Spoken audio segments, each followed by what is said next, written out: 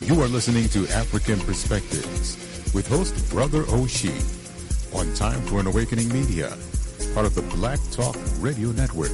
For podcasting or live program scheduling, hit them up at timeforanawakening@gmail.com.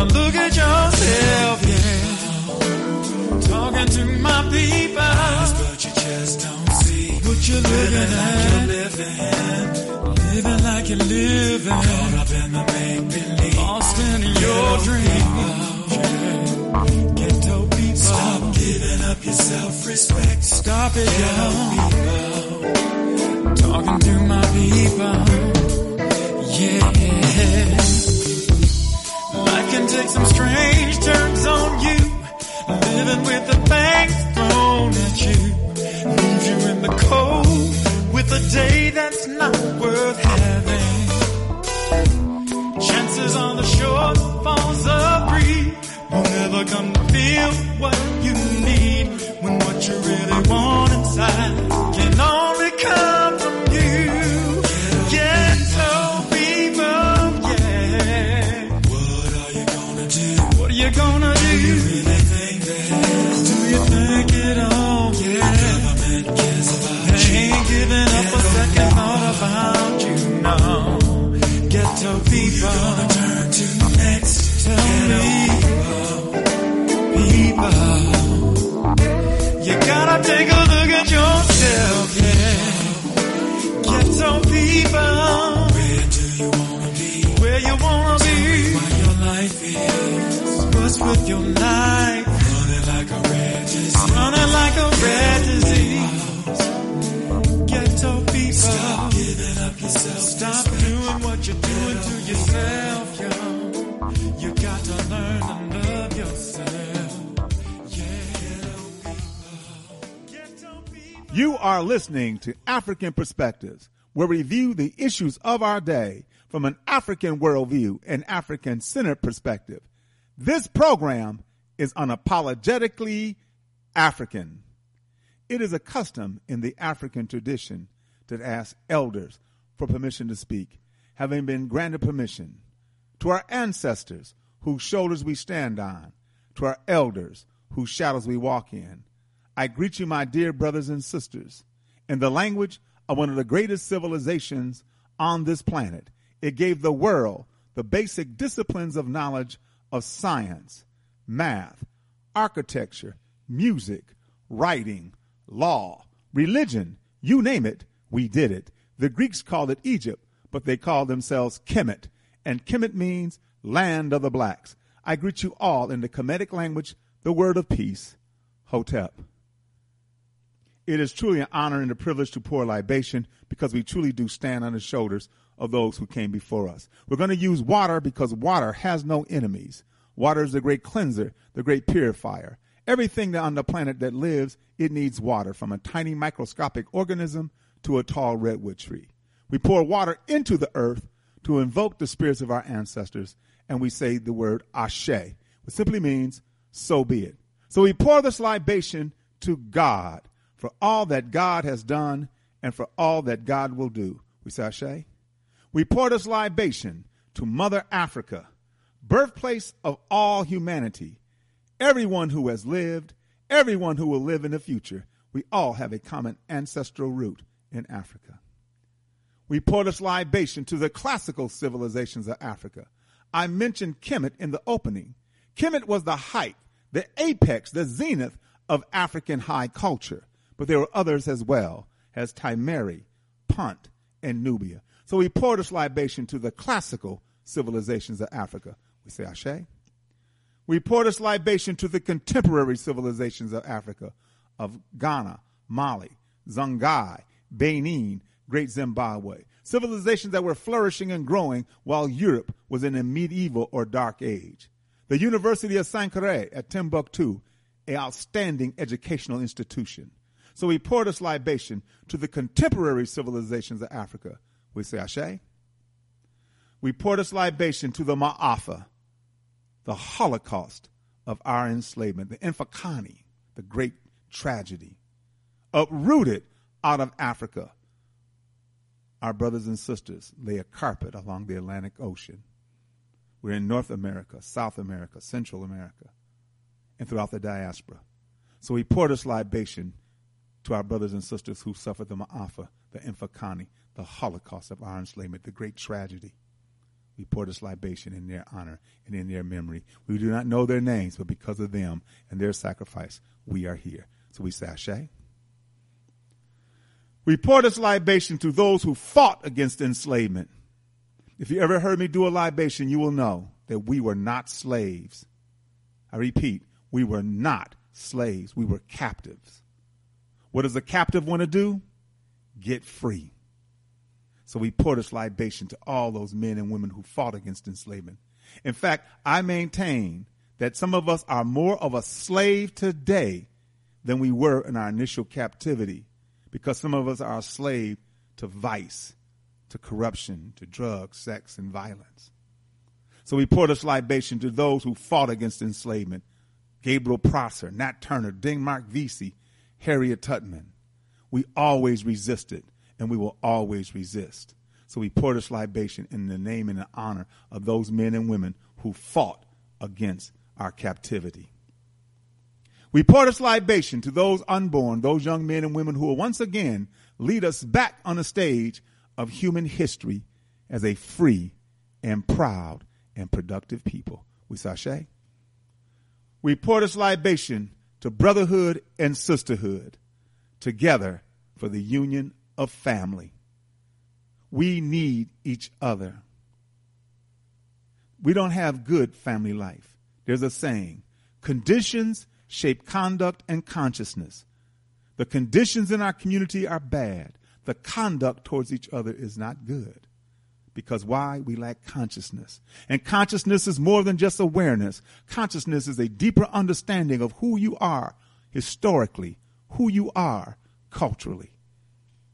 So once we begin to understand the importance of brotherhood and sisterhood together for the union of family. Brothers and sisters, let us all say, Ashe, Ashe. You are listening to Time for an Awakening Media, part of the Black Talk Radio Network. For podcasts or live programming, hit them up at timeforanawakening.com. Good morning, African world. You are listening to African Perspectives here on the Motherland Media Network on timeforanawakening.com and blacktalkradionetwork.com. And I am your host, Baba Oshi. Hotep family. Hope everything is well with you today. Hope you're going to have a good day today. Hope you get a chance to do all the things that you want to do, should do, must do, can do, and will do. Hope the weather will be accommodating for you to do it. But, of course, if it is not and it has to get done, it must be done. And, brothers and sisters, I know you will get it done. All right. This is African Perspectives. We're here every Monday, Wednesday, and Friday from 11 a.m. to 1 p.m., 10 to 12 Central, 9 to 11 Mountain, or 8 to 10 Pacific, or any other time around the world. But if you cannot listen to this program live, you can always go to our archives at timeforanawakening.com. At the top of the page, you'll see podcasts. Click on that. The drop down, you'll see African Perspectives. Click on that, and there will be programs that are dated and titled, thanks to my good brother, Brother Kwaku, who's still probably partying because it was his birthday on Monday. Other programming we have here on Time for an Awakening Media. Once again, this program is every Monday, Wednesday, and Friday from 11 a.m. to 1 p.m. And all times are going to give our Eastern times. On Tuesday, from 8 to 10, Black Reality Think Tank with Dr. William Rogers. On Friday at 8 p.m. until is Time for an Awakening with Brother Elliot and Brother Richard. On Saturdays from 7 to 9 p.m., the Sankofa Elders Council. And then once again on Sunday at 7 p.m., Time for an Awakening with Brother Elliot and Brother Richard. And, of course, the number to call is 215-490-9832, 215-490-9832. Brothers and sisters, something just happened that was just fantastic. Remember I was saying from the last program on Monday that I want to talk about something that came to my attention, was a brother who created a atmospheric water machine that you can take the condensed water out of the air and make clean drinking water. And man, this is just fantastic. And ironically, I have the brother with me on the line. So I'm going to forgo all the announcements that I do, because if you're a listener of this program, you hear them constantly every Monday, Wednesday, and Friday. And I want to get to, because I'm not sure of his availability. And so I don't want to hold him, and I'm not sure. But brothers and sisters, on the line with me is Brother Moses West, the brother who created let me see, what is it called? Let him talk. Let this brother talk. Good morning, Brother Moses West. Good morning. Good, man. This is like, I swear, I love the ancestors. I love divine providence. Believe me, I do. This is great. I don't know how much time you do have, but whatever amount of time that you have, I appreciate it. And so this program runs until 1 o'clock, and I know that's probably. And where are you now? Are you still in Houston? No, I moved. I have moved out of Texas. I live in the Midwest now. I manufacture my equipment out here. Do you manufacture your equipment in Manitowoc, Wisconsin still? I manufacture in Wisconsin, but not Manitowoc. What you do is there are several components to the machine, and I build them all here in the United States. So sometimes a component can be made in one city, another part can be made in another city, then it's shipped to my location, right? And then assembled. We assemble. Yeah. Okay. So are you in Wisconsin? I manufacture in Wisconsin, but I'm down in Illinois. Oh, you're in Illinois. Okay, because I'm from Wisconsin. I live here in Atlanta now. I've been here almost 8 years. I'm here in Atlanta. Yeah. I'm from Georgia. Yeah, that's right. You were born here, but you went to. When did you go to Germany? How old were you when you left for Germany? Oh, when I went to Germany, I was a toddler. Okay, how long were you? Do you remember anything about Germany? Everything about it. I was there. I was there in Europe at the end of the Second World War, so I lived off base. Mm-hmm. Oh, my father didn't have enough enlisted guys. If you were E1, 2, 3, you didn't have enough rank to move on base, and you had to wait for housing. So we lived on the economy, and the economy is just living on the German economy. Okay. And I played in the rubble, World War II. The soldiers, the people that the men that used to babysit me, and the families used to babysit me as a child, they were all former German soldiers and their families. Okay. Man. Yeah, I tell you, brother, reading about you, like I said, a piece came to my attention. And in fact, I want to play the piece. It's not that long, which perked my curiosity. And the fact that one of the main things we as human beings need above anything is water. Water should never be something that is, monetized. Water that's my feeling. That's how I feel. That water should never be monetized because it is vital to our very existence. And clean water. No, it shouldn't. It's part of nature. That's right. But yet, in Wisconsin, where I'm from, Milwaukee particularly, I'm from Milwaukee, we had some really clean drinking water as I grew up as a child. You could drink out of the hose. In fact, I was a firefighter. For 31 years. We used to drink, we fight a fire and then drink out the water that comes out of the pumps of the fire engine, and no problem, no sickness, no nothing like that. And until the early 90s, when cryptosporidium contaminated the water, they believed that water was contaminated in other areas of the state through cow feces and other contaminants, and then got into Lake Michigan, into the drinking water, and it wasn't, I guess, the filtration plants filtered enough or whatever, and it got into the drinking water. And of course, at that time, people who had compromised immune systems or who were older, particularly if you had HIV or AIDS, you died. You could possibly die. Older people got really sick, particularly diarrhea and so forth, And since that time, people been drinking bottled water consistently. Now I know when I've been to Africa a number of times, and I've been to Ghana just as recently as many times to Ghana, but recently as 2019, and I got sick again because I foolishly didn't think when I had some ice in my glass because I had a bottle of water that was warm. And I was like, damn. And I got sick. And boy, was I sick. At least for 2 days. And then everything was okay after that. But still, the fact is, clean drinking water is, you can, how many days can you live without food? A week? Month maybe? Well, I think it's around 11. About 11 days. 11 days. 11 days without food. How many days can you live without water? 3, then you start to lose your mind, then about 7 week. See? So, the companies that have monetized water, and I remember the first one back in I think it was the 80s, maybe the early 90s, was Perrier water. And people would buy that in clubs, drink a little, it's like sparkling water, like biting a pint of water. Water should be free. Water should be free flowing, and then of course water became something of an issue around the world. But I'm quite sure it probably has been for a long time, particularly with areas where there's drought or where there's some kind of, catastrophe, that has compromised the drinking water. But still, water should be something that is there for human beings because it is a necessity for our very lives.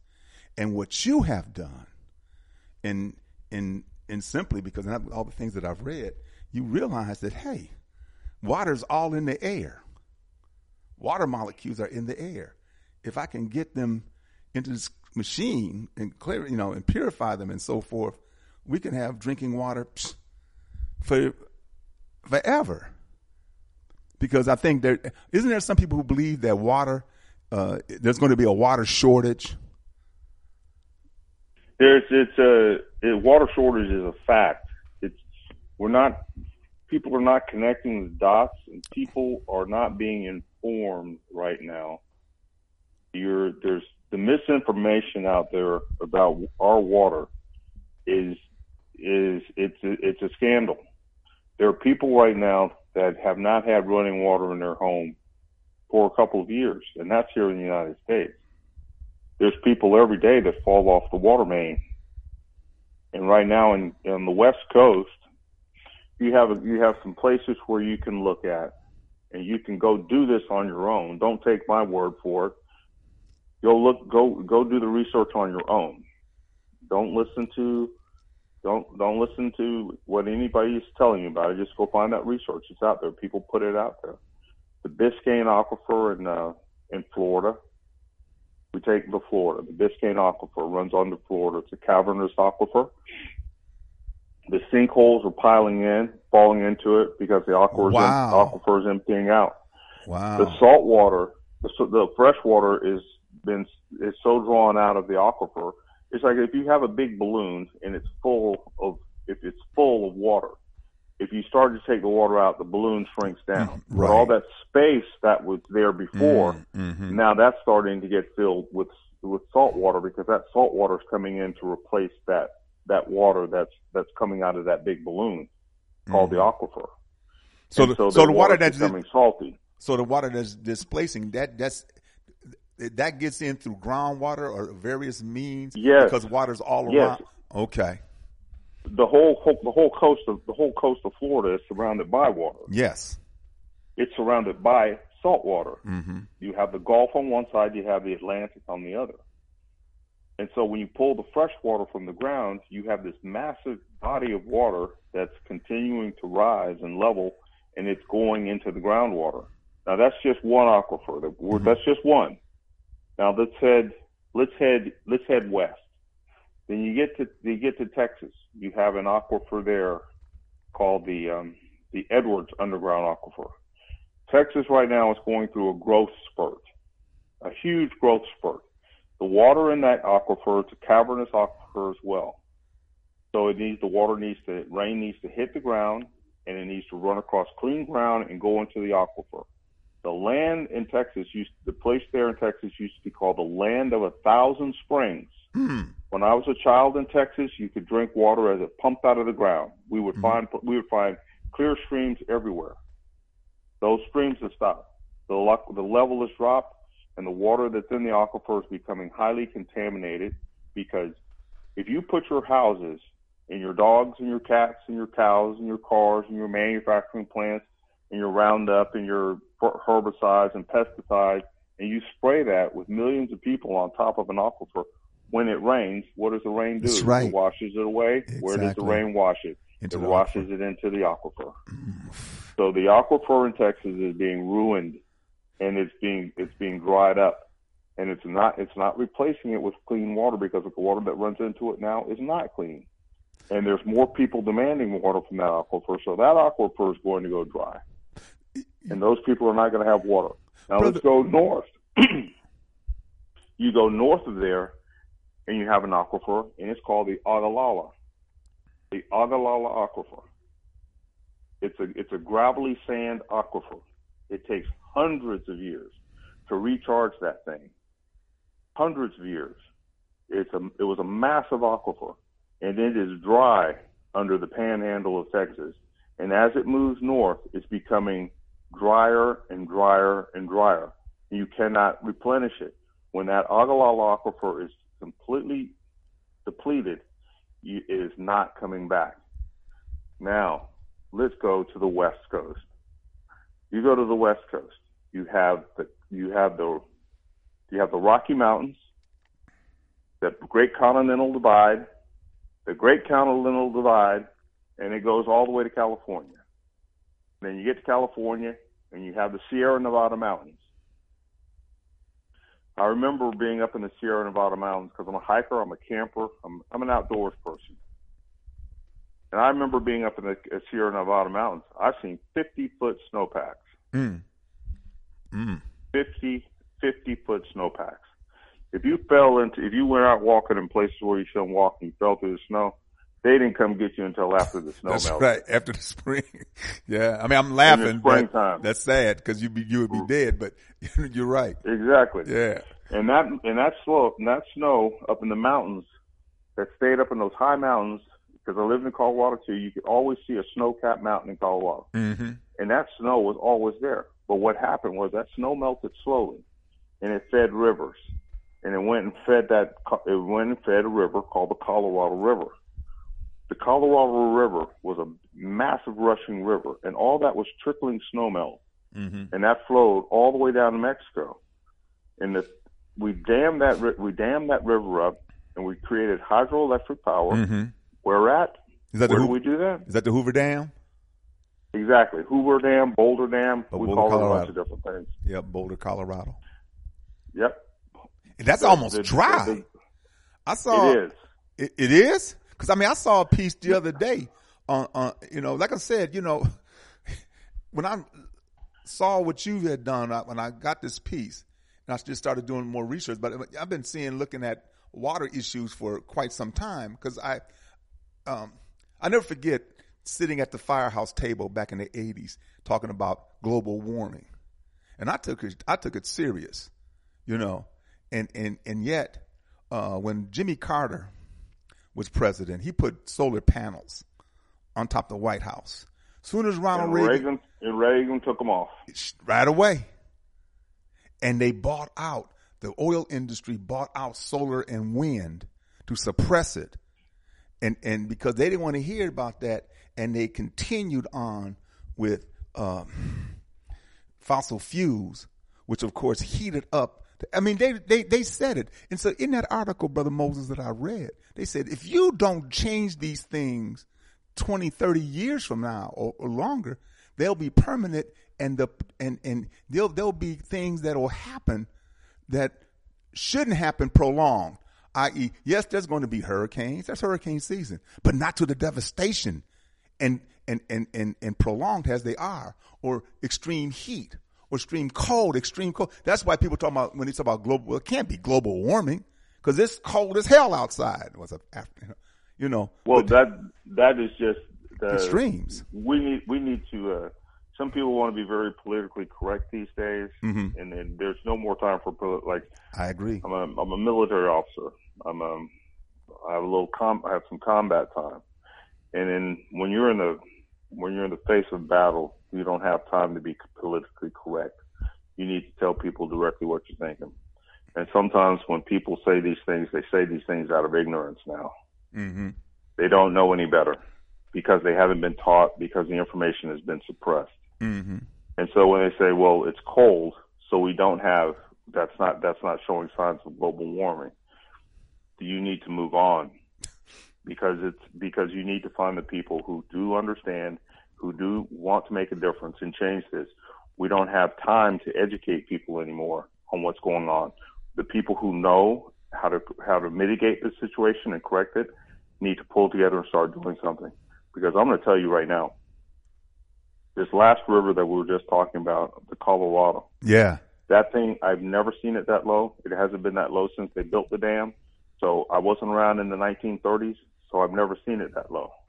That thing's going to run out. And when that thing runs out, I don't understand why we don't have a contingency and plan in place to support the people on the West Coast, because it takes. You can go a couple of weeks without food. You got 7 days without water, and those people are on the brink of that. So just if you go, just put a window between, say, 8 to 21 days without food and water. 8 to 21, depending on how tough you are, physical conditioning, and other factors, how hot it is, how much shade you have, how much strenuous activity you need to do, but 8 to 21 days. But I will tell you this, if you don't get water within that 8 days, with the last strength that you have, the person loses their mind, and you will do anything for a drink of water. Water deprivation. Yes. Yeah. You turn very primal, very, very primal. Mm-hmm.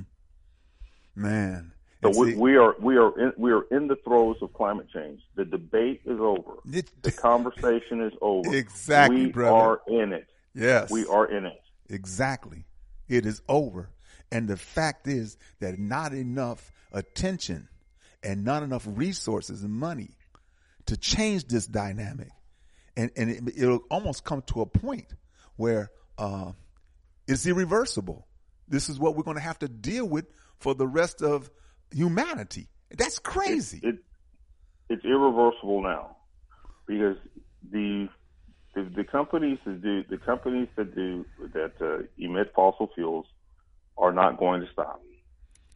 I mean, greed, everybody man. wants to do something. Definitely, everybody says, okay, we want to get rid of plastic bags.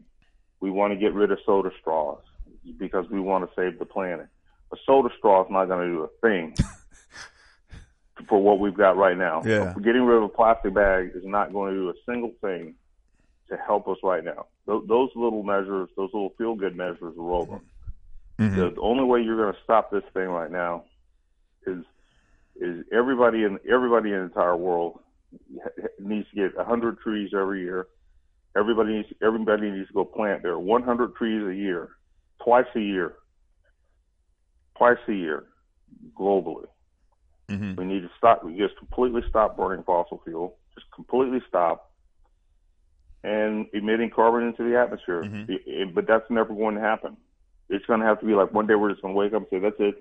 We can't drive another car. We can't burn another coal-fired plant, and we're not going to do that. And even if you look at in the Ukraine today, where the Russians are fighting the Ukrainians, well, the oil and the gas has stopped going to Europe. So these massive coal-fired power plants that exist in Europe today, those power plants are now coming back online. You must remember this. When you turn a coal-fired power plant on and you burn those hundreds of tons of coal, that carbon is in the atmosphere, and it's not coming out. Wow. It's there. It does. You can't turn it on today and turn it off and not have an effect. Yeah. And they're all turning them on because they don't have natural gas and their people can't freeze to death in the wintertime. And they need power to run their industry. I'm just saying how short-sighted humanity is being globally. And I blame this on the West, because the West is the initiators of the industrialization movement. I blame this on them and the greed of many of the people who had businesses that relied on, oil and gas and coal, and yes, but we're also complicit. Mm-hmm. We're also very complicit. Okay. We sat and we listened and we bought and we knew the ramifications of our actions. Mm-hmm. And people were not engaged the same way people were not engaged in the political process in the United States. But the political process, not being engaged in that, you could live in your neighborhood and everything would be fine. But us not being engaged in the stewardship of our planet is now killing us. So, like, say if you lived in Kentucky and you drove a big pickup truck and you demonstrated against climate change by having that big exhaust pipe on there, and it's called rolling coal. And so you decided to spit that exhaust out because that's how you wanted to demonstrate and protest. You can look that up too. The pickup trucks is called rolling coal. They blow out black smoke on people who ride bicycles and who have electric vehicles. How sinister, how evil, man. Well, that's just to show that they do not believe in climate change. Right. But a lot of those people who did these types of things, some of them are living in places and being hit hardest. Right. The people up there in Kentucky right now, I don't know how many. They said there were 37 people dead, and right now they said there's hundreds of people missing. Right. Because of those floods. That deluge that came down through that valley, that's how it's raining all over the world. Mm-hmm. It doesn't trickle rain. I've seen some trickle rain here in the Chicago area, and I've seen some trickle rains traveling around the United States. Mm-hmm. But now when you hear about a rainfall, torrential, it's the sky explodes, people die. Yes. The sky explodes, people die. Yes. You don't hear about a brush fire. You hear about a forest fire that takes out a whole forest or a whole town. The extremes are so great that's it. Right now. And see, and that's what I was explaining to this cat about climate change. It's not about, well, it can't be climate change or it can't be global warming because it's real cold. So no, it is extremes. Extreme cold weather for a longer period of time. Extreme hot weather for a longer period of time. Extreme drought and so forth. That's what we're experiencing. You need to look around the world. Italy right now has rivers that don't flow anymore. The Alps, they have rivers. There was a glacier that I used to go visit when I lived in Germany. It was called the Zugspitze. The Zugspitze. It was a glacier. It had been there for thousands of years. I actually used to ski on this thing. It was south of Munich, Germany. That glacier is gone, and I remember that glacier in my lifetime. They had a research station up there that used to study it. And you go up there now in the summertime where it used to be a nice glacier that you could walk on. That glacier is gone. It's a rocky field with flowers growing in it. But that glacier fed a river, and that river doesn't run anymore. And so right now we have glaciers throughout Europe that are exploding. They pop. It just killed a bunch of people a few weeks ago, a month ago. A glacier they were up there walking on it, and the glacier just collapsed. It collapsed. No one saw it coming because it was so hot. Thousands, tens of hundreds of thousands of year old glacier just collapsed. But usually those glaciers are 20, 30, 40, 50, feet thick. Hundreds of feet thick. Those glaciers feed the rivers of the world. If you look at all the major rivers of the world, the Yangtze, the Yalu, the Mekong, the Ganges River, all these rivers are fed by glacial water from high up in the mountains. Yes. Well, right now, if you look around the world, you do some digging and find out countries are actually damming the valleys where the glaciers used to flow. They're damming them and they're saving that water because that water's running out. But when that water went downhill, it fed tens of thousands of, if not millions of people. I think they just dammed up the Nile River. So the Nile River's not going to flow into Egypt. So we could talk forever about the problems. We know them. We see them. And so basically we're talking to the choir. Mm-hmm. So what we do is you'll have a specialty where you have an answer. You have a solution. We need to have solutions now. And so I've spent a significant portion of my life working on a solution to the problem. And my one solution that I have is people will say we're going to run out of water. And I've always said, you're not going to run out of water because you forgot what they taught you in school. We forget a lot of things that they've taught us. We have water that exists on the earth, and it only exists in 3 states. Solid. It exists as a liquid, it exists as a solid, and it exists as a gas. Mm-hmm. That's the only way that you can find water on any planet. When we go to look on Mars, we're looking for ice. We're looking for ice. We're drilling in the planet to look for the ice. We're looking at planets to look for the liquid. We're looking at planets with spectrum with spectrum telescopes that when they shine through the planet, they can see the H2O molecule. That's what they're looking for. So where they're looking for the solid, and then gas, and then a liquid. Mm-hmm. Even out in the universe, that's how we search for it at NASA. So here on the Earth, that's how we have it. No, it doesn't come any other way. Mm-hmm. No other way. And so taking that water in the gaseous state, the Lake Mead evaporated, correct? Yes. Lake Mead. They drank it. They drank it. They watered it on their yards. It went up into the clouds, and it traveled all the way to the other side of the world.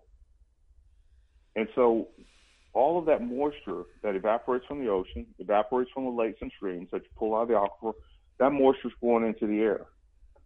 And then when places like Kentucky, they got that flooding, when they get it, what they're getting is there's so much of it in the atmosphere, they're getting it back in torrents.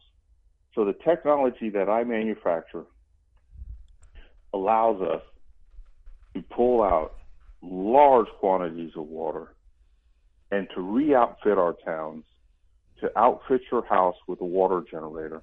It allows us to produce water to grow food, produce water so that you can drink, produce water so that you can have an industry that requires water. And there's more than enough water in the atmosphere for us to do that with. It doesn't do anything to the atmosphere. It's not going to dry the planet out, because the planet, there's no way you can dry up the Atlantic Ocean, the Pacific Ocean, the Indian Ocean, the South China Sea. If somebody says that, I've heard that they've said, well, you're going to change the ecology of the planet. You're going to change the planet. We're taking too much water. There's a lot of choice things I would like to say to people that say that, but I have to play. I'm a military guy, but I still have to play nice. Yes, that's right, brother.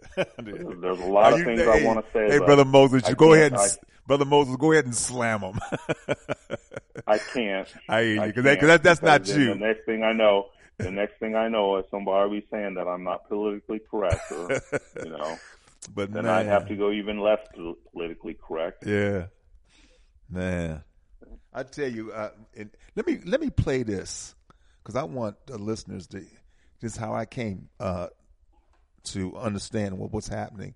I mean, like I said, I've always felt that that the planet could do.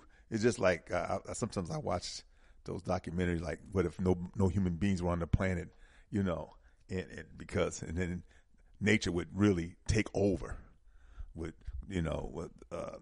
the greenery and so forth, and cleanse itself. It would renew itself if human beings were not on the planet. Oh yes. Yeah. Oh, the planet through this whole process. Mm-hmm. Oh, the planet is fine right now. Oh, 5,000 years from now, the Earth is still going to be here. It's going to be fine. Right. It's just going to be minus its human beings. Right. Minus those destroyers, huh? Yeah. The planet's the planet's going to be perfectly fine. Mm-hmm. Yeah. So this brother sent me this on WhatsApp, and this is how I came to find out about Moses West, brothers and sisters. And I hope you join this conversation by dialing 215-490-9832. 215-490-9832. A lot of people just want to really listen. I just got a number of texts, interesting guests, and I'm glad you're on. And like I said, this is something that I've been, looking at it, and then I found that number and called you, and you responded, brother. I thank you so much. How much more time do we have? Oh, we're good. Okay, we're good. All right, thank you so much, man. Thank you so much. Check this out. This is what I heard. It's not long, about 8 minutes. Clean drinking water, a natural resource we often take for granted near the Great Lakes. But Moses West knows a water crisis is quietly growing. Everybody knows we're running out of water. A problem the retired ranger spent the past 4 years working to eliminate. All the water that we need it exists right here in the air. He believed so strongly in that idea. In 2015, West invented an atmospheric water generator, or AWG, a machine that takes in air and turns it into drinking water. We're at the place now, I think, making 50, 100, 200, 250,000, a million gallons of water at an incredibly low energy consumption. I think cheaper than groundwater by far. Cheaper than desalination. So far, 12 of these AWGs exist. West planted them in 3 areas, including the Bahamas, Puerto Rico, and Flint, Michigan. I need to engage with the people here, and I need to show them what this machine does, and they need to understand that it is their machine, and I am here for them. West says his AWGs are federally approved, and the water quality is also tested by the Colorado Water Authority. It's clean. It's good enough to drink. No bacteria or anything in it. And the reason that we go through the filtration process, so as soon as you turn it on, it starts making water. You may be wondering how these atmospheric generators are tied to Wisconsin. Most of West AWGs were manufactured right here in Manitowoc. And the people of Manitowoc should be proud. Just one unit provides a city with hundreds of gallons of clean water. The best part, it doesn't cost residents a penny. West works with organizations like the Water Rescue Foundation to cover the cost. So far, the response in the community has exceeded his expectations. And they were very happy that somebody actually cared enough for them to come to jump over the bureaucracy, come to a private piece of land and do this thing. Right now, his priority is planting these AWGs in Flint, helping our neighbors here in the Midwest. In Manitowoc, Michelle London, Spectrum News. This man has been at it for a while. I went back and did my research, and I think he's been at it since like 2018, 2019. This is nothing new, but it's new to a lot of people. I just discovered it, so obviously it's fairly new to me. But this is good, man. You know, out of all the things that you could promote in the world, especially when you black out here, we got somebody out here that's really feeding into the ecosystem and making a big old difference, man. Bruh. You got to protect this man at all costs, because he definitely does have haters. And anytime when you are out here giving away something for free that God has made, oh, man, them haters coming out, bro. Them folks are coming out. Anything they got to do with lights and water, oh, man, you better hide. He has had some haters in Flint, Michigan, and we all know that whole thing that's going down in Flint, we all know that's a bunch of BS. We know that, right? There's no reason why them folks should have that dirty water out there for that long. You feel me? And when he did put it out there, somebody actually vandalized one of his little inventions, and they went inside. He said they weren't even rookies. He said these were people that knew exactly what they were doing, so he had to figure out another way to prevent the crime from happening. So, hey man, y'all got to protect this man at all costs. The crazy part about it is too, he doesn't want any money from it. I don't know if he's collecting some type of chips, but this man can really sell this invention, man. He can sell this and make buku bucks. But he chooses to put his heart in the right place.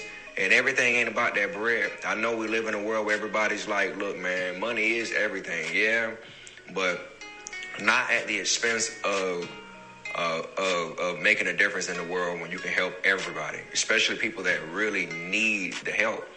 You know what I mean? Because if he sells this invention, all they're going to do is put a price on it. They're going to put a price on the water. And he's giving out this water for free. Found a loophole, you know what I'm saying, to help our folks out here. And you can't ask for anything better. You feel me? So God bless this man. God bless this man. God got a lot of blessings waiting for this man if he ain't already got it. So y'all got to protect people like this at all costs. Like I said, folks, if y'all got inventions out here and y'all know y'all done came up with something that's highly original, you need to be careful.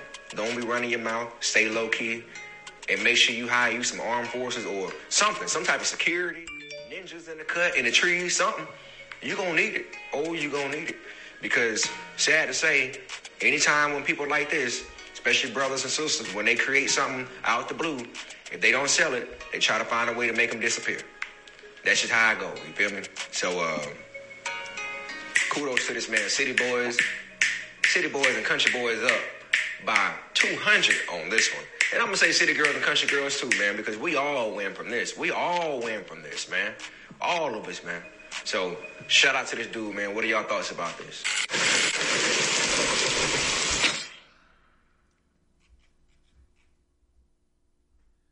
Yeah, shout out to this brother right here, Brother Moses West. Thank you so much, my brother. And he's right. We got to look at it because I know there's some haters. In fact, what happened in Flint? Well, the story about Flint, to tell you the truth, was that once they tried to destroy the machine, it was very sophisticated how they did it. They did it in a way that you'd really have to know HVAC and in the environment that we're in, not in a shop. It was men from Flint. It was Otis Cheatham and Randy Welch's and myself and another organization called Open World Relief. We repaired that machine in Flint and got back to work. Okay. And we repaired it in that field. The compressor on that machine weighed 500 pounds. That was the compressor. Okay. Wow. Like the compressor in your home, in your refrigerator probably weighs 15 pounds. The one in your air conditioner probably might weigh 20. Mm-hmm. The compressor in that machine that was making 5,000 liters of water every day, 1,200 to 2,000 gallons of water a day. That thing is like a motor in your car. And so it's a very sensitive job, and we replaced it and we got back to work. Right on. So the real story in Flint is that the men of that neighborhood, the auto workers, those union workers, those technicians that kept the GM factories open, who no longer have those GM jobs, those technicians pulled together and they helped me to repair that machine in that field. Beautiful. Yeah, I've been to Flint many times as a firefighter. I'm involved in the Black Firefighter Organization, and Flint was one of the Midwest cities that we would hold our meetings in. And I seen Flint looking great back in the 80s till wow, devastated. I saw people there were mothers that came to get water in Flint. And how you stand in the shower and you put your head in the shower? Yeah, yeah. They thought their kids could do that, and their kids' hair fell out. Wow. They had sores in their heads, so I was giving mothers water. Yeah. And they would stand out right by the machine. And his brother was talking about how I needed security. Mm-hmm. Once the neighborhood realized what was going on in that field, you couldn't get near that machine. That's right, because they knew that was a lifeline. That's a lifeline. They got to protect it. Mm-hmm. The people who live out there, everybody, good and bad, realized where the water was coming from. Mm-hmm. You wouldn't want to come near that machine at night if you weren't from that neighborhood. That was one of the worst things you could do. Yeah. So we had the neighborhood protected the machine, and that's another story that people don't know. They ran security on the machine. So if I'm in a community like Flint, and I don't believe Flint. Maybe I had 100,000 people, 150,000 people. I don't know the exact population, but it wasn't much compared to what it used to be. What it used to be, no doubt about that, no doubt. And so, how many machines would I need to provide drinking water for a community of 100,000 people? Oh, those big machines? Just the drinking water? Yeah. 5 if you had 5 of those machines in Flint, you wouldn't have a drinking water problem. Okay. Because the other thing, aside from drinking water, I mean, deeply contaminated water that was happening in Flint. Because when they turned on the tap, the water was brown. The water was visibly contaminated, and so you can't shower in that. You can't brush your teeth in that. You can't do a lot of things. You couldn't. A lady came up. A woman came up one day, and she needed. She came up and she said, "Moses, could I have 500 gallons of water?" And I said, "Yes, ma'am. You can have 500 gallons of water, but how can you carry it?" She goes, "Well, I'll come every day if you can give me, say, 50 gallons every day of water." And I was like, "Okay, we can do that." So the gallon jugs, she would bring her own gallon jugs back up, and we'd fill up her jugs. And then one day she brought a big tote tub that held 50 gallons with a spigot on it. And after a few days, she had 500 gallons or more. And that didn't even put a dent in our operation, because as soon as you take 100 gallons out, the machine's works, and the machine makes the 100 gallons right back, because you're just condensing it right out of the air. And then we had 1,000 gallons of storage on the spot all the time. You take 500 gallons of that in a few hours, that 500 gallons is back, because it's always just pulling it right out of that humid air. She came back a few days later, and she said, and she profusely thanked us, and she said she was homeless until we gave her that water, because her house was too contaminated and dirty from the Flint water to move into her house. And we gave her enough clean water so that she can move back in her house and not be homeless anymore. That's beautiful, brother. Right on.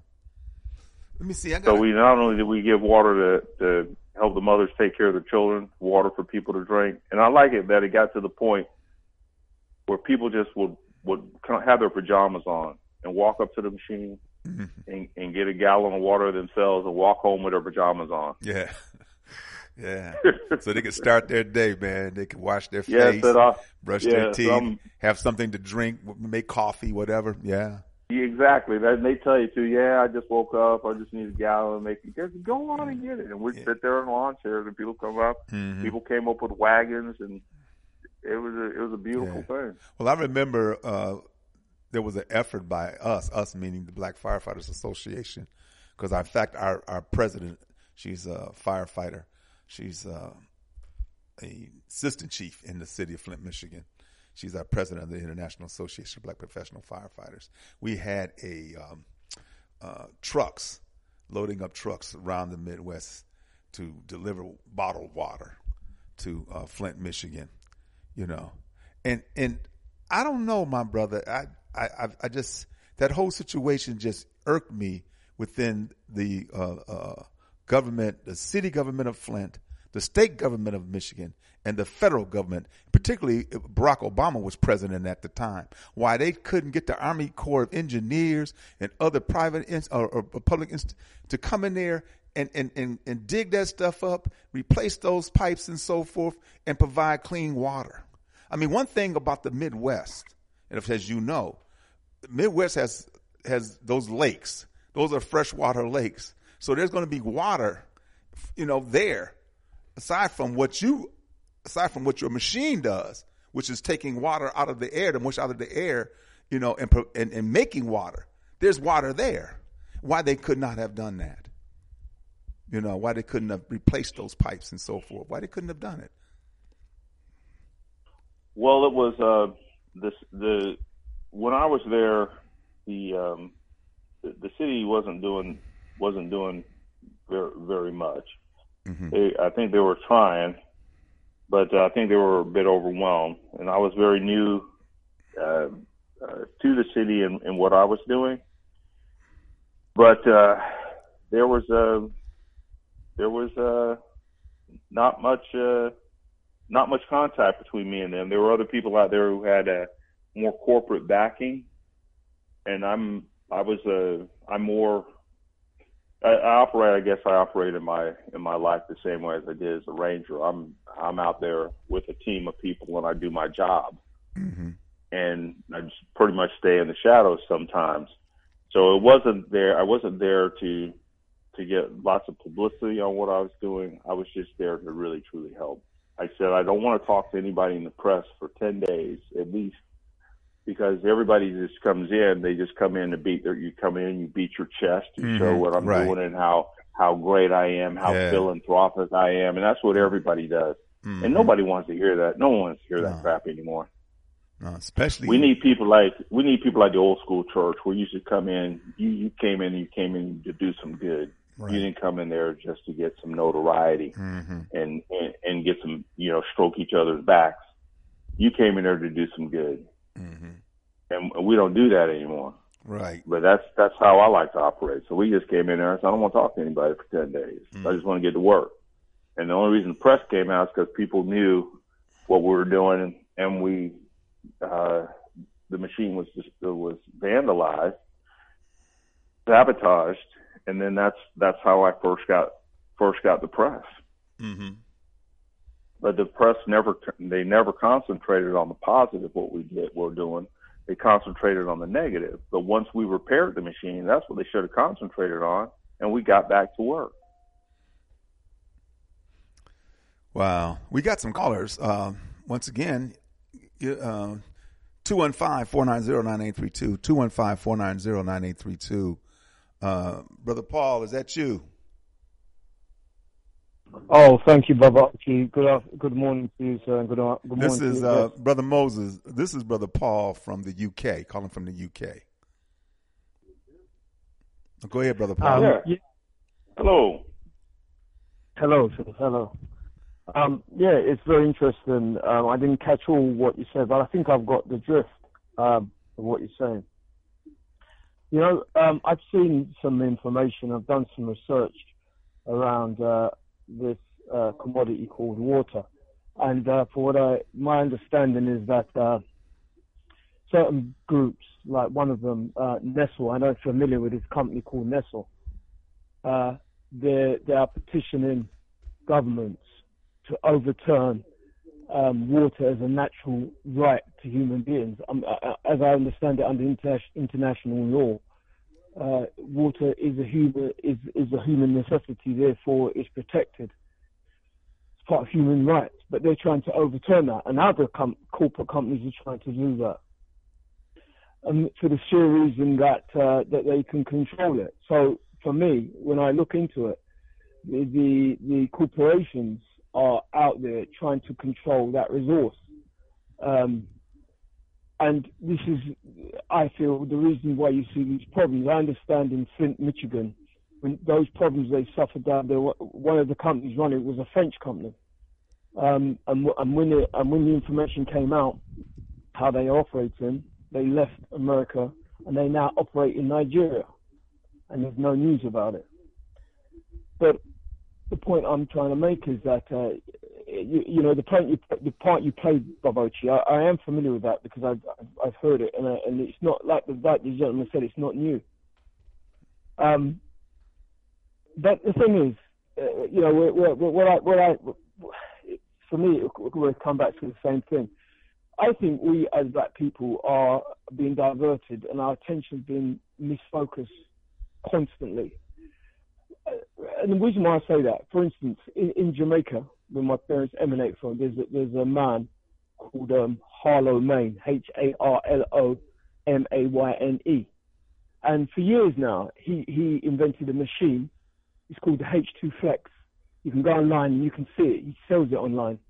And it runs your car on water. And he's had that for a good few years. He's won many awards for inventions he's created. But yet, if you ask the average Jamaican of his name, nobody knows. Nobody even knows him. And he's not the only one. There's many around the world who have created inventions. We know about the African in Africa who's invented a TV that it runs on its own energy. It doesn't need external energy. Cars which have been invented run on solar power. We're out there, we're doing it. But the reality of it is, are we paying attention to it? And my answer is no. because most of the times our mentality is that we think the white man's ice is colder, so we're looking the other way all the time. I don't know if you still got me. Go ahead, Paul. Yeah. So, I know this is harsh, but often when I hear these debates, I often feel that, because the reality is we have immense talent among us, immense. But too often we spend time, even sometimes when I listen to the media and some of these radio stations, we spend so much time wasting talking about things which are absolutely irrelevant. So irrelevant. Mm-hmm. And it's so frustrating, so irrelevant. It's unbelievable that, if we spent more time, let me just say this. My idea is that we, as the black people who wear this uniform, this uniform of melanin, we are the original creators. That's in our DNA. But how many of us are creating? No, we're focused elsewhere. We're focused on all the dramas and everything they throw in the media. We focus and run after it. Every news here, we're running after it. It's just so crazy. And in actual fact, we have the ability, to devise these things. We've been here long enough. So I thank you for bringing this to our attention. And obviously, water is an important sustenance, and we need it. But I just remind the people, the compound is 2 hydrogen and 1 oxygen. And, you're in actual fact, it's gone past cars running in the water, because I saw a gentleman, and he's in America, white gentleman, who with his money, set up a company. He's running his whole house, his car, and absolutely everything on hydrogen. Hydrogen, can come, is extracted from water. You just split it. It's called water tapping or water splitting, electrolysis. Where you run the current into the water, and what comes off of it is hydrogen. And you pump that hydrogen without a conversion. I say it again, you do not need a conversion. You put the hydrogen straight into the tank. And the byproduct is water, as the man says. It's not carbon, it's water. So ask me a question. Why are these countries fighting over oil? Because we're being conned. We're being conned in this thing called economics. We're being conned. Okay? And part of that con is keeping us asleep, keeping us in these farms so we don't wake up. Well, the big oil-producing nations, of course, want to maintain that and continue to have that continue to go. The OPEC, the United States, Europe, China, all of them want to maintain that and keep it going, But, absolutely. Keep us warring, fighting these wars, fighting against each other.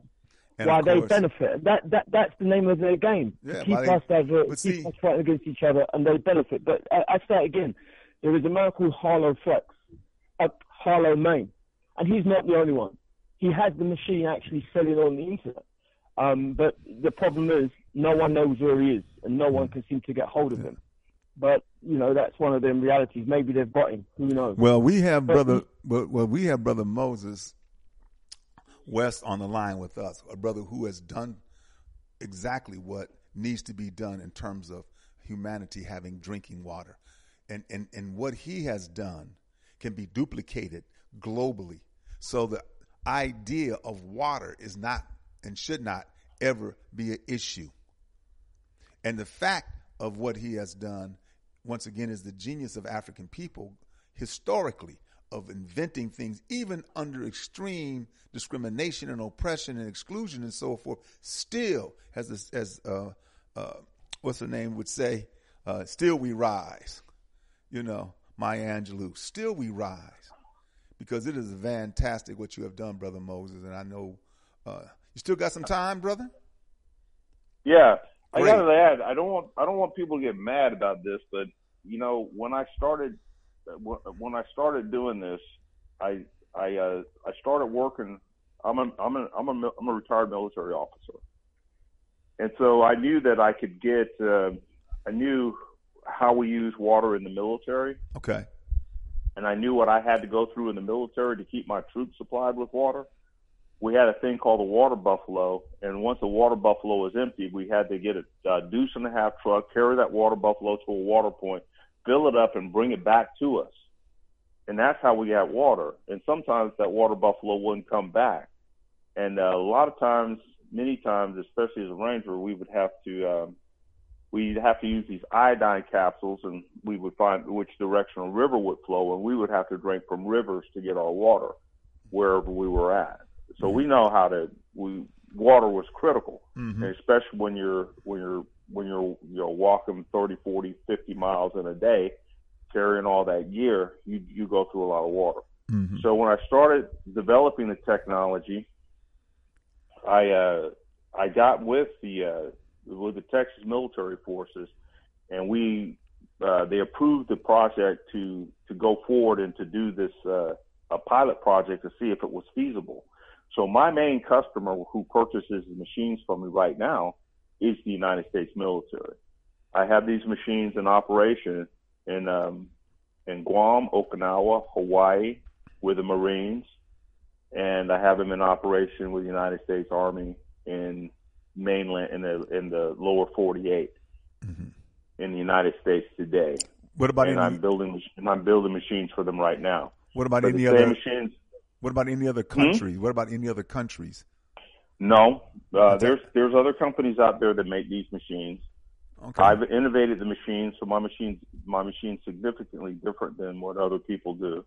But right now, I say that if any machine out there that is worthwhile and can produce water and produce it at a good energy consumption level, I think the people need to start looking at getting this technology, getting their hands on it. I would love to make everybody's machines, but if people are going to have to go to this technology. So be it me or be it with somebody else, but you're going to have to go with this technology. What you have done is patent, right? There's some things about your machine that are unique, that are different from the other machines that are out there. Like I have a water machine to alkaline I drink alkaline water, to alkaline the water that comes out of my faucet. There's a number of those kinds of machines, that do that. And I guess what you're saying to me, there's a number of machines that do what your machine does, but obviously it has to be something different that your machine does that those other machines don't do. Right. My machine, what I can do with my machine is I can build a machine as big as a Superdome, the New Orleans Superdome. I can build a machine that big to make water cheaper than you can pump it out of the ground. I have no limit to the size of the machine I can make. Wow. I can make a machine big enough to supply a town with water. That's what I do. Wow. But also, too, do you have machines that a family could have in their home that would do pretty much the same thing? The current machine I build right now, I'm building some right now. It's called the AWG 800. That machine fits in the bed of a pickup truck that weighs under 2,000 pounds. You sit that machine in the back of your house. And the reason I don't go with the small machines, these little bubble machines that you put in your house, because what happens when your neighbor doesn't have water? What happens is like what happened in Kentucky, and nobody up there's got water. What happens like in California when there's a forest fire and you got 100 people that don't have water? Yeah. Your little bubbler machine in the house is going to help your family. But what about the other people? But it's not going to help anybody else. Exactly. So I build machines that if your house has one, 5 houses down, they have one, 5 more houses down, they have one, 5 more houses down, they have one. Your whole community has water. Right on. Beautiful. Yeah. Because this is not your own little personal supply of water. Because you got to remember, we talked about the 8 days without water, right? Right. What happens in the 8 days? Everybody loses their mind and they go out killing people to get water. Right. And if you have your own little personal water, they gonna come get your ass. Exactly. But going against the paradigm of society today, if I'm gonna stick with my machine, I'm gonna stick with my community machine that you can purchase for your house and give water to your neighbors. Because if you can't give water to your neighbors, they're gonna take your water. Mm-hmm. So if everybody in the neighborhood's got these machines and they're all running on solar power, your neighborhood's good. You got water, you can grow food. You got food, you got shelter, you're safe. Mm-hmm. They can shut the grid down on you, you still have water. You can't shut your machine down. Because it runs off solar. You can run off solar, run off a generator. You can put a generator on a bicycle and pedal it and run this machine. Yeah. So it's not. So you now have a box that fits in the bed of your pickup truck that you can sit in your neighborhood, and you and all your neighbors can power that machine, and all of you all have water. You don't need to truck it in. You don't need to fly it in with a helicopter. You don't need to go get bottled water. Mm-hmm. You don't need to start digging a well. You can sit there and you can make water, and that's what I built. I built something that we can all survive on, and that's my thought philosophy behind it. Right on, Brother Moses. That's right, brother with a biblical name, doing some biblical work, providing water for the humanity. Because, like I said, as I was looking at this, and I've thought about this for quite some time, particularly since coming to understand the climate change that was happening way back in the 80s, and quite sure even before then, and then listening and reading about the climate scientists and who were trying to make the world aware, the public aware of the calamities that can befall us if they don't listen and change behaviors and change the way things are done.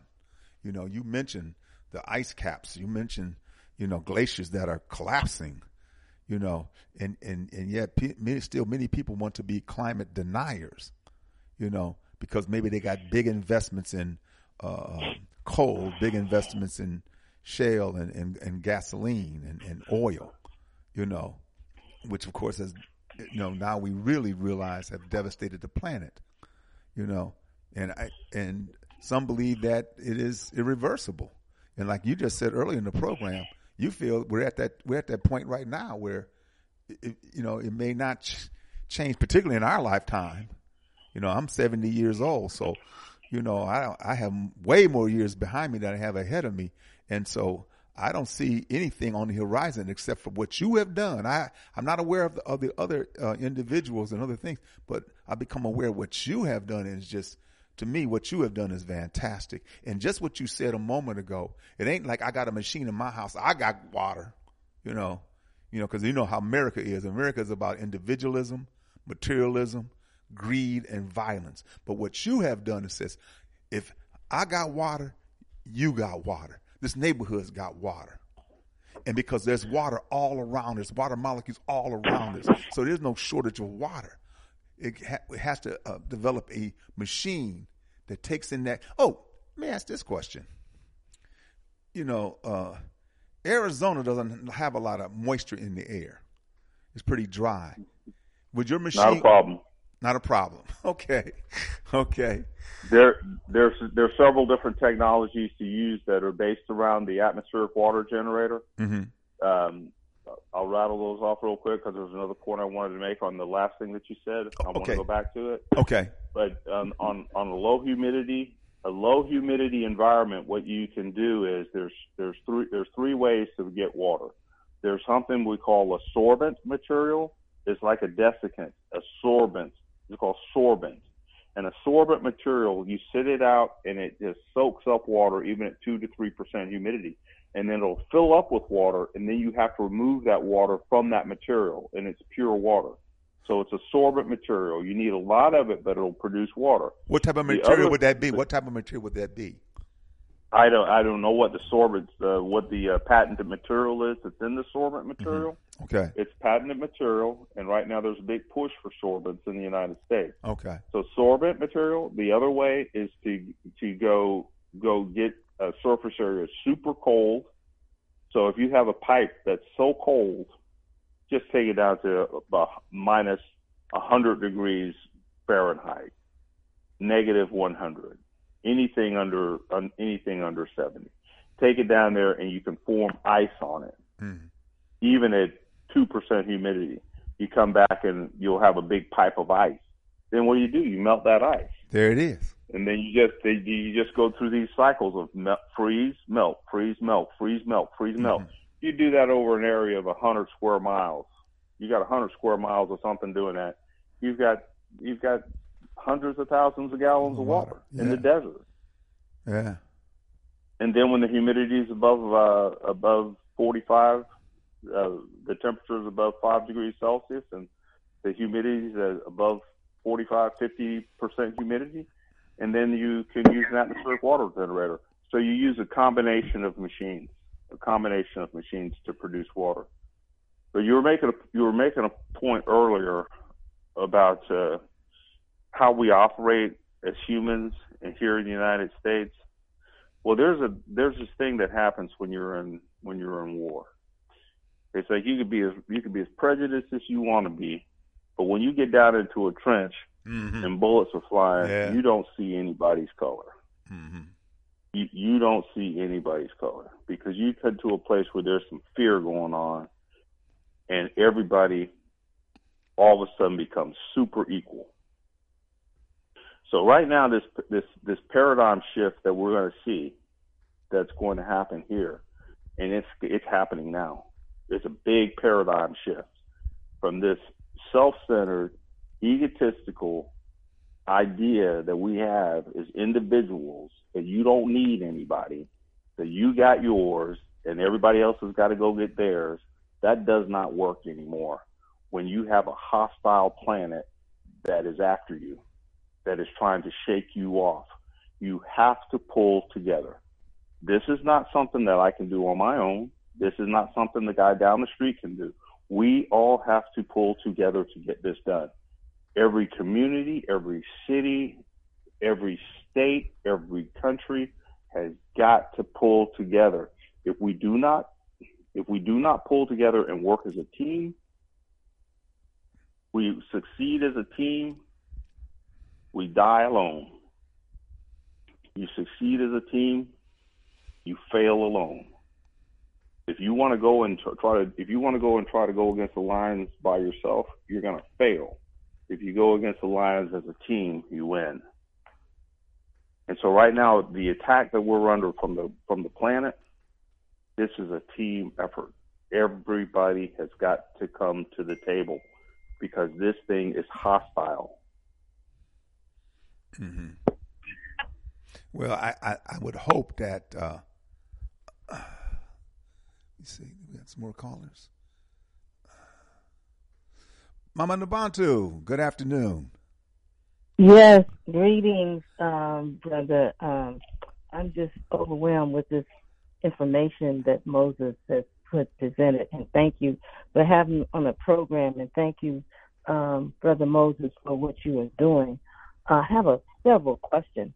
I remember a machine that came out about 25 years ago, where people were generating water from the air, and the taste of it wasn't all that good, but it was good. It was water, and that's one thing. And I don't know what the taste is. And that second question is that how? Let's see. I guess it's how much air do we own above our land that we own, or the property that we own? And do you have to come across that in terms of the cost of the airspace, or how far you can go up? And then how long does it take to build a machine? I guess maybe it depends on how big it is, but from the medium size or the general size you make, I'm just wondering how long it takes. I want to know, when did you invent this machine? I want to know how long the patent lasts. And there's a brother who has an invention that a generator that all it needs is water and solar energy. I was wondering how that could be connected. And I missed, you mentioned a number of countries that have your machine. I didn't hear that you had one in Africa. So I don't know if you got all of that, but I'm going to stop right there. Well, let's see. I can just try to go backwards and try to remember all the questions you just asked. A lot of people so many people have come to me. Hundreds of people have come to me. Hundreds. Saying they know somebody in Africa. They want to take a machine to Africa. They want to do this in Africa, and it never materializes. Everybody knows somebody who knows somebody who knows somebody, and nothing has gone to Africa. People have come to visit me. They've seen the machines operate. They've taken them to military bases. They've seen the machines operate, and they still haven't done anything. What does it take? What does it take? It takes for me to give you a purchase order for a machine. I build you the machine. It takes me 90 days to build a machine. I give you the machine. You tell me where it wants to go, and I ship it to Africa. How much does it cost? $89,500 for a machine that'll supply 500 people with drinking water. Almost $100,000. Almost $89,500. Yeah. Right. Almost And $100,000. I do my for-profit side of my work is done through my company AWG Contracting LLC, and then the nonprofit side of the house where I go to the branch and Flint and Puerto Rico and take those big machines. I do all that on donations, and I do that with donations. All that work was done with donations. The public donated to do that. And that's through the Moses West Foundation. You just go to there and you can donate. And that's how, like, if I had enough donations today, I could go and take a machine into Jackson, Mississippi. They got a water problem there. I could take another machine to Flint. I could give somebody a machine in some machines Hello? where they've got water issues. Oh, I'm here. Okay. I could give a machine. I always have lots of calls come in, so I got to hit that button real quick. Okay. And so $89,000 for how big is the machine for $89,000? It's about 2,000 pounds. That's big. And it can produce 500 gallons a day.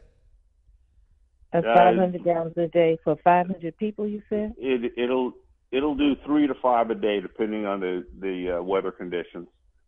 But when you want a machine, what people have to remember about the machine is, like, say at nighttime when the sun goes down and it's very humid at night.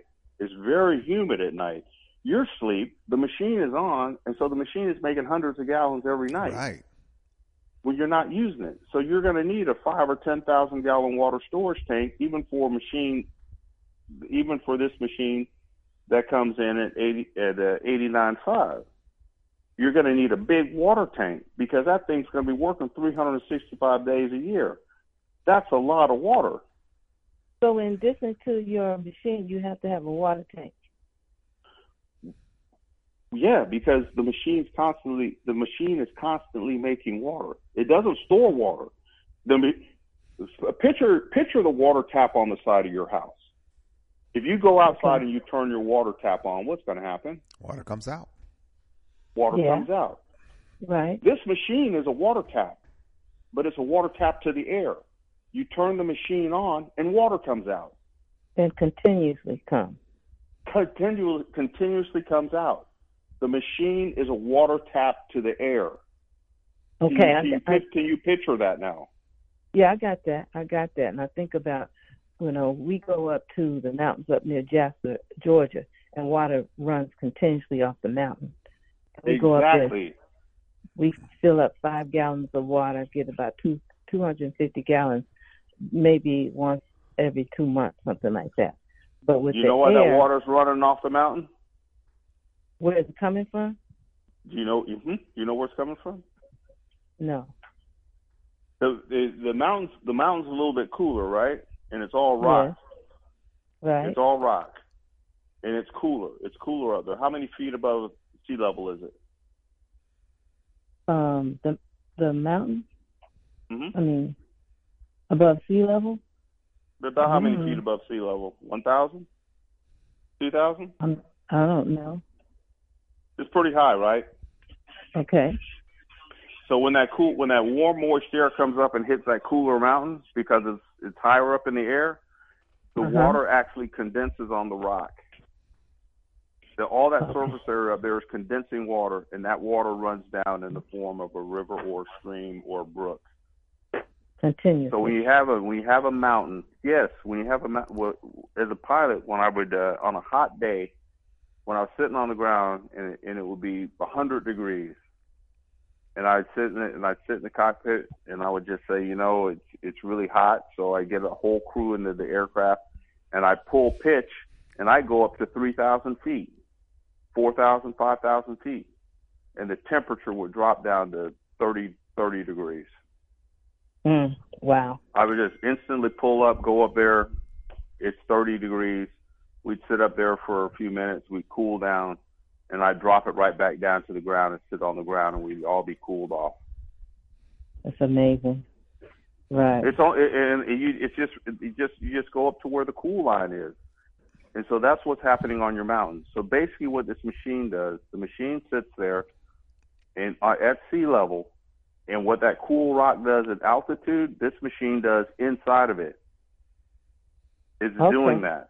Or what's happening in the clouds up at high altitude, where it's cool and the moist air comes up there and hits the dust in the clouds, and then it rains. This machine is doing that same process, but on the ground. Okay. So I'm using machine to mimic nature. Okay, I got you. So how long is your patent? How many years? I don't like to patent. I've filed lots of patents, and it doesn't matter. People still steal your work. So what I do is I do something called trade secret. Trade secrets. I have trade secrets. They're easier for me to they're easier for me to defend in court. I could write a trade secret on a napkin and go down and give it to my engineer, and I own it. That's right. Okay. That's all. And I just send it to my attorney, and I just say, this is my trade secret, and this is how I do my machines, and I can send them out to people. You don't have to worry about. Don't work that well. But you do have a patent, though, right? Yeah, I have patents, but most of my patents I let float, because you can go online and you can see the patents I've done. Okay, I got you. Okay, but there's lots of work that I do that I don't tell anybody about. I'm working on a large system right now, and I keep it in my head. And I share it with my engineer. I don't write it down. I don't write emails about it, but I know how to do it. And I verbalize it. I go to each person. I verbalize what they need to do. I tell them I tell them how many tons the system needs to be. I tell them how big a component needs to be. I tell them what power it needs to be, and I don't need to write it down anymore. I'd like to get your contact information, because I do have several contacts on the continent. And the other thing is that because the electricity and light over there is so difficult, I'm wondering how this machine could be also the water run into this other invention that I won't talk a lot about, but can produce light throughout the continent. So I just did a show with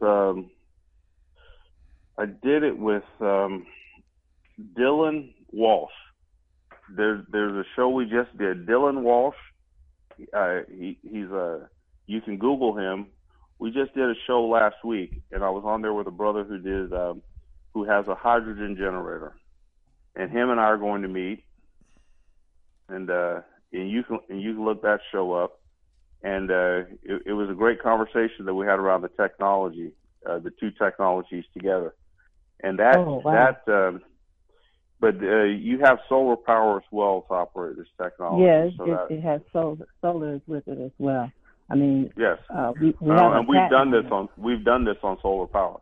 In Puerto Rico, you just got to look online. The system that ran in Puerto Rico, we ran on solar power. Okay. And it supplied 5,000 people with drinking water. Okay.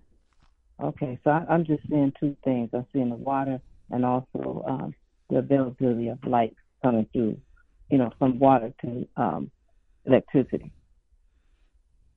So the reality is that even though as vast as the earth is, water should not be an issue or cannot be an issue because it's all around us. All we need is the mechanism to make water happen for us. Like you said, you have this machine. It'll produce water, but it'll produce water 24/7, 365. So you need to find some way to store the water as well. Oh yeah, that's just a water tank.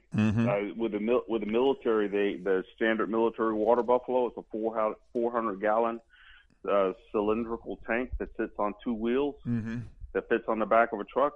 I made a fitting for it, and the water just flows right into it. What about farming? The need to have water flowing in the crops on a farm. You You can do anything with the technology. Okay. You can use a drip irrigation directly to the root. See, my main industry is I make the water, and there's other industries out there that know how to use the water. Like the farming industry has drip irrigation.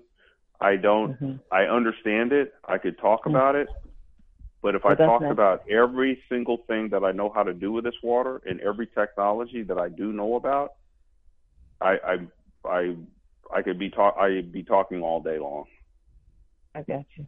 So the possibilities are, endless. The possibilities of what you can do with pure water are endless. Yeah, I mainly concern myself with ensuring that I can make large quantities of it, extremely clean, very clean, and at an energy consumption level that is better than the commercial water that you have coming out of your tap.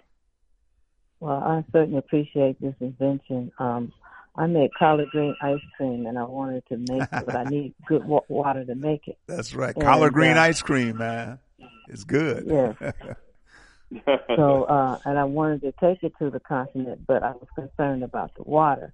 So you have answered some questions for me in terms of getting the kind of water I need to mass produce, my ice cream. Yes, the machine the LCRA, the Lower Colorado River Authority in the state of Texas, has done all of our water quality tests. The water quality test exceeds all federal standards for water quality as set forth by the Environmental Protection Agency, and it exceeds all water quality standards set forth by the World Health Organization. Wow! We blew them out of the water. The That's water, amazing. Literally, figuratively speaking, right? Amazing. Wow. Yeah, we have the water quality reports. I know we have them all. That's wonderful. All right. Well, at some point, the price of these machines would eventually go down. I hope so. It has to. Economy of scale as the company grows, and you start to mass produce machines instead of building them 5, 10 at a time. How many people does it take to make a machine? How many workers? Oh, I've built machines with me and one other guy. 2 people? Wow. 2 people, yeah. But that's one other guy. We built the machine. 3 people can put one machine together. But see, the thing, Mama. You need an electrician. You need a refrigeration technician, a PLC programmer, and a laborer. That's it? That's it. Okay. Well, I need to talk to you offline. But you got so many calls coming in, I don't know if I can get in. But anyway, you have email, all the information, Brother Oshi? Well, I just have his number and the contact from his website and so forth, and a lot I can share with you. I will share with you after the program is over, Mama Nabantu. Okay. All right. Okay. Thank you, and thank you, Brother Moses. Oh, you're very welcome. Thank you. All right, Mama Nabantu. Thank you. Yeah, I tell you, man, you what you have done. And like I said, there are other machines that are out there, but your mentality of dealing with it, man, is it's not like I've done this and boy, am I going to make a lot of money. What you have done is says, hey, I got this, and I'm willing to share this with the planet so we can have clean water or multiple volumes of water for living, for bathing, for growing crops, for doing things that would sustain us as human beings. And that's much more, than what others have done and are willing to do because of the idea of greed. Just like you said earlier, that a paradigm shift is going to happen.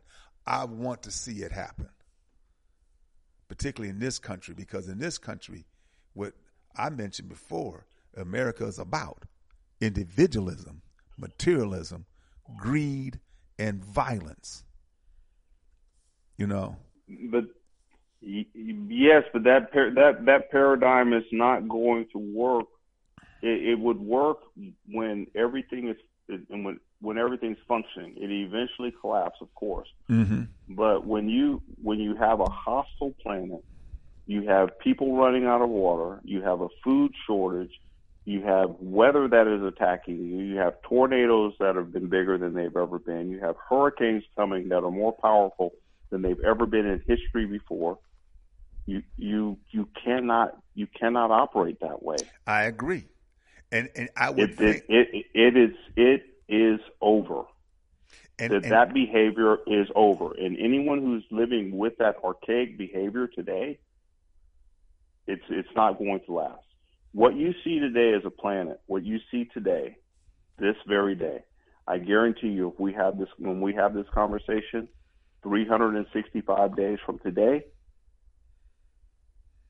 it's not going to be the same conversation next year. Well, I have your information, man. You're always welcome to come on this program and talk about what you have done, what you are doing. Can I just, yes. Sorry, can I just apologize here? I didn't catch all the conversation, and I didn't realize that your guest was actually saying that he actually built the machine. I heard him talk about water. Yes. I think he was talking about water generally. So let me apologize and say well done. Yeah. Oh, thank you. Yeah, I've been building them. I've been building them now for 10 years. Wow, sorry, because I didn't get all the conversation. No, well done, my brother. And yeah, we did. This is what we need. Absolutely, fantastic. This is the kind of conversation we need to be engaged in. Well done. Oh, thank you. Yeah, I've built the machines. I've deployed with the machines. Water contamination areas like Flint, after natural disasters, like we deployed one to a big machine that supplied 5,000 people drinking water after Hurricane Maria in Puerto Rico, and the United States military uses the machines that I manufacture for them today. Mm-hmm. I'm making machines for the Army right now. Have you got a website? Yes, AWG Contracting. AWG Contracting, and then I have a foundation. I have a foundation where I take donations to support the effort to teach people about the technology, to support taking the technology to people so that they can use the technology, so they can actually see the technology. So by donating to the Moses West Foundation, that is a way that I have to build machines that people will need. If I ever get enough donations to build a machine and donate to someone, well, right now those costs just cover me to be able to take a machine and help some people here and there. Whereas I would like to make enough donations to actually build enough machines to give to the people that need them. And see but the foundation needs to grow. And see what's interesting about that is that here it is, when we're talking about all these calamities, there should be serious donations coming into your foundation to build these machines, to go to these certain areas of the world that have where hurricanes have hit, where tornadoes have hit, earthquakes have hit, to provide clean drinking water. Because even just right now, what's happening in the Midwest with the flooding, their water sources is messed up. They're going to need clean drinking water. St. Louis, yes. St. Louis. Got a call from Jackson, Mississippi's got a problem. Yeah. Newark, New Jersey's got a problem. They got some lead and some water in this town where I was talking to a city official, and they said well, there's a small amount of lead in the water, but it's okay to drink it. Shit. Let me tell you, there is no safe level of lead that can be ingested. Thank you. There is no minimum safe limit. The only safe limit for lead in your water is no lead in your water. Mm-hmm. And they're telling people today that it's not enough lead to hurt you so you can drink it. That is what people are telling the people in the public right now today. So the chemicals that are in your water today would not have been allowed in your water 50 years ago. Right.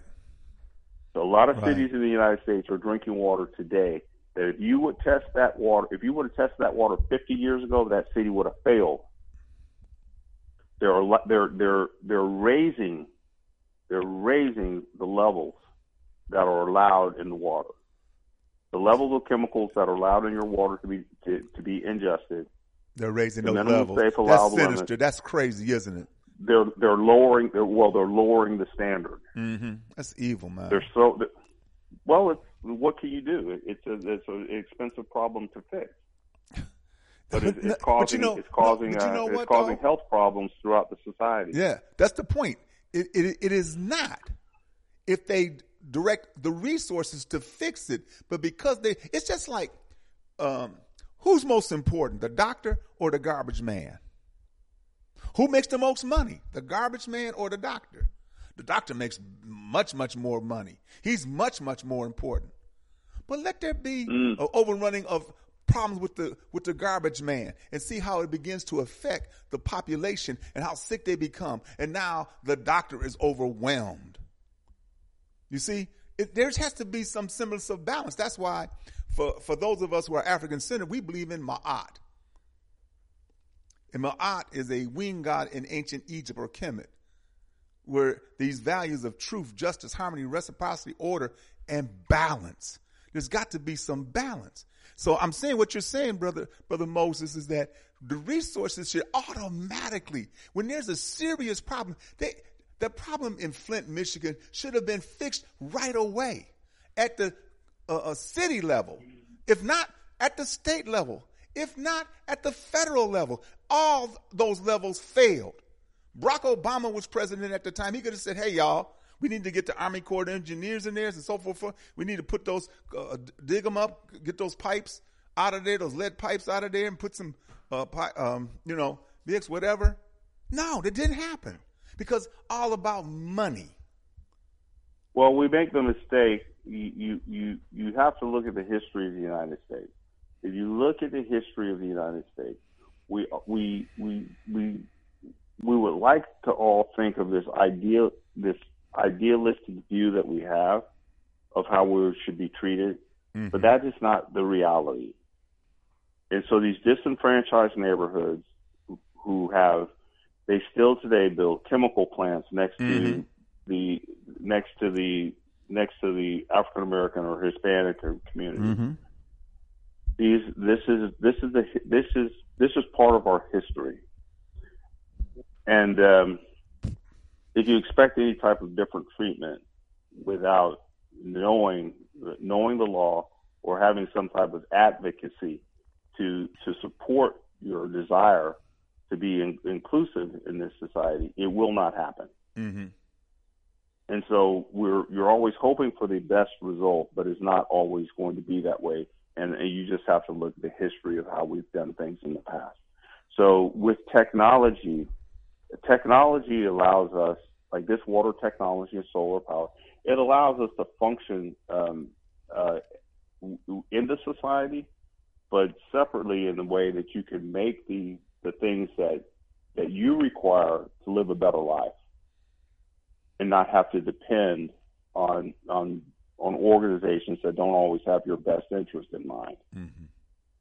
So with this water technology, if you have a neighborhood where you have contaminated water, and say it's in an area where this technology works very well, then like in Georgia, Alabama, Mississippi, Florida, if you've got contaminated water, cut their water off and use this technology and have pure water and grow your own food. There you go. That's a revolutionary idea. You can become your own water company. You can become your own food supplier, and that's the same thing that we did 100 years ago when we weren't allowed to shop at grocery stores. And see, we used to grow. People in the South used to grow their own food. I know. I remember that. Well, I'm not sure when I was a child back in the 50s and 60s, what we were paying the city, whoever, for a water bill. Just probably a couple of bucks per month, or maybe $15 per quarter. Well, of course, today, you're paying, depending upon your amount of usage for water, you're paying anywhere from a few $100s to damn near $1,000 for water. There's people in Arizona right now paying $200 a week because they've run out of water, and now the water has to come in by trucks. Yeah. So their land is actually worthless today. Yeah. Their house doesn't have any value, and the land doesn't have any value because there's no water. Water's the elixir of life. Well, real. every major city in the world has been built either near water by either a major river. Mm-hmm. They're built on major rivers, the intersections of rivers. Yes. They're built on rivers. Mm-hmm. They're built on the coast where the river comes in from inland going out. Mm-hmm. Look at every major city in the world. Right, because you got to have water. Exactly. You got to have water. They're built on a river. Right, because rivers clean themselves. You know, if not anymore. Damn, Moses. Oh, that's a terrible line. Damn, Moses. But you're right. But the idea, the river would. I mean, you go take a bath in a river. Of course, you need to do that. You need to clean yourself. So you go take a bath in a river and you use whatever you use and wash your clothes. And okay, an hour later, I can come and drink. Okay. What's that river outside of New York? What's that river that runs outside of New York? Hudson. The Hudson. Okay, that's it. The Hudson. Did you know that you cannot swim in the Hudson today? Yeah. Yeah. I guarantee, if you go to the Hudson River today and you get on the shore and you swim out to the middle of the Hudson River, a patrol boat is going to come out there and tell you to get out of the water. You know why? The water's so toxic it can kill you. Mm. The Potomac River in D.C. The Potomac in D.C. Mm-hmm. The water it's too contaminated to swim in. Wow. Yeah. All throughout the coast, all throughout Florida, those lakes around Florida. Right. The people that live in Florida right now are complaining that the green and blue algae blooms. Mm-hmm. Have you seen that stuff? Yeah. People are jumping in the water, and they're getting flesh-eating bacteria. People are breathing the air that's coming off of the water and dying. Man. This water crisis that we have, it is a water crisis because the human animal has contaminated its environment so drastically that when it rains, all of that runs into the water. So the ground is contaminated. Yeah. The water is contaminated. Remember that the cleanest atmosphere water that we're ever going to find is in the air. Right. Well, even at that, you remember they talked about acid rain, that there's so much pollutants in the atmosphere that when it rained, it brought down those pollutants that were just rising onto the surface. Right. Yeah. But we did a lot to correct that in the United States by scrubbing and filtering and using less coal or more natural gas. Mm-hmm. So the acid rain was truly horrific in the 70s, 80s, and 90s. Right. And they did lots to mitigate it and correct it. And I've seen some forests that were dying from acid rain. I've seen them. You seen it? And a lot of them have started to recover. Mm-hmm. So these the corrective actions that we have are possible. We just have to put them in place. But what's happening today is I don't have any bets for what's going to happen next year. Today I focus on my technology. I focus on sustainability. I focus on the foundation. I focus on new developments. Mm-hmm. And I try to stay with blinders on because I cannot continue to look out into the world. And with so many things happening, you will become overwhelmed. You just need to focus on this. I'm focusing on a solution, and I'm trying not to focus on the problem anymore because I know it's there. I just need to focus on the cure. Yeah, and that's what we need to do. Well, brother, our time is almost up. You stayed with me for 2 hours. I really appreciate you, man.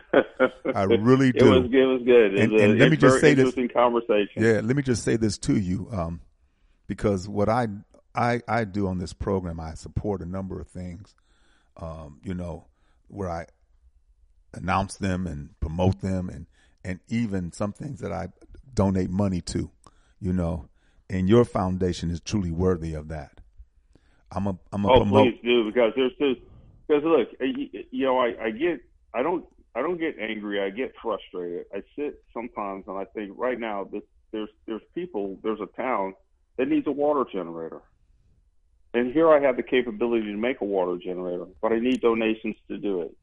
And I understand that we're in an economic crisis right now. Everyone says we're in a recession.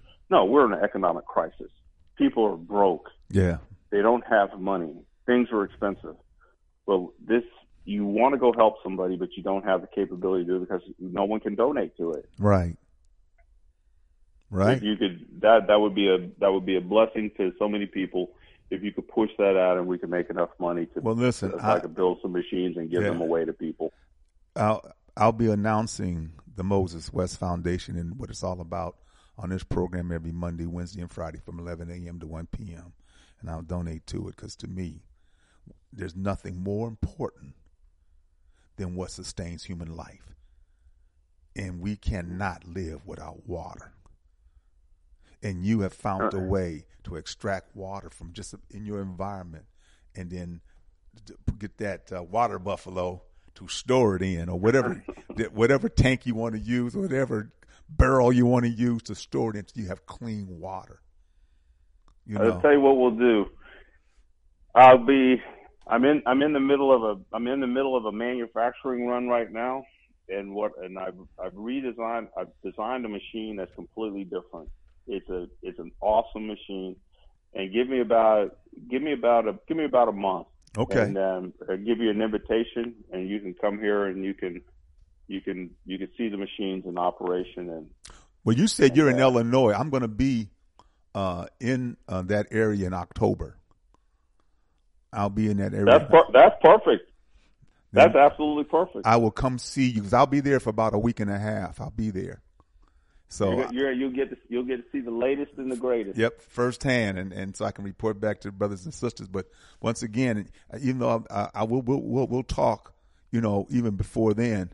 But I just want you to know that the clean water machine, the AFF, will be announced on this program and making people aware. Because the more people are aware, the more they understand. Hopefully, the more they'll be willing. Because to me. And I'm saying it again, brother, it should be no problem for you to get the donations and contributions and have others. When there's billionaires, there are billionaires and millionaires. All the money, it's only unfortunately concentrated within just 10% or 1% of the billionaires. And the rest 90%, we just getting by every day. Just getting by every day. So I understand what you're saying. Well, the program's going to end. Anything else you want to say, Brother Moses West? I said the last thing is that the machines that the people that are going out to people now, there's nothing in the world like them. Right on. It is the newest. It's the newest thing that has come out of my mind, and it is absolutely awesome. I can't wait to start rolling them out, and I'm doing that right now. Right on. Well, yeah, you're going to be on that pantheon of American African inventors or African inventors, because there have been some great men and women who have invented many great things that have serviced humanity, not for the money, not for the aggrandizement or accolades. They did it because they saw a need and filled that need, and you've done that. So once again, thank you, dear brother. Thank you so much. Oh, thank you for having me on, and thank you all for sticking with us. I appreciate it. Thank you very much. All right. Brothers and sisters, we end this program like we end all of our programs with the words of Stephen Biko. The most potent weapon in the hands of the oppressor is the minds of the oppressed. This program is dedicated and committed to helping to free the African mind. But not just the M-I-N-D, but the M-I-N-E, because under the feet of African people lies all of the resources that everybody wants, think they can't do without, and they sure in hell don't want to pay for. Brothers and sisters, you have a blessed and wonderful day. Shem Hotep means go in peace. Asante Sana means thank you. Bibi Fahodie means our victorious destiny. Bibi Fahodie, we will be victorious. Have a blessed and wonderful day, family. Hope to see you on Friday. Peace.